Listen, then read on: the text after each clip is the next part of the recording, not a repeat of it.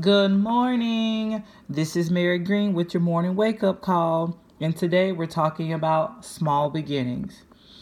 Today I want to encourage you all today to not despise your small beginning.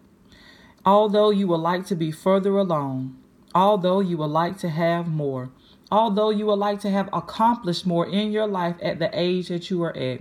But right now, today, we're going to celebrate your small beginning. If your small beginning is just the mere fact that you are buying an outfit because you want to lose weight, don't despise that small beginning.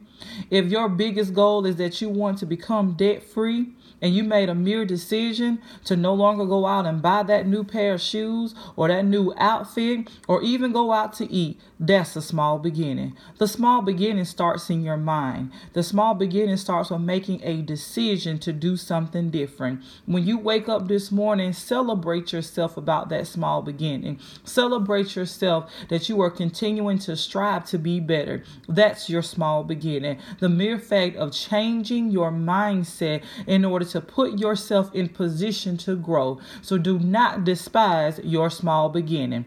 Again, this is Mary Green with your morning wake up call.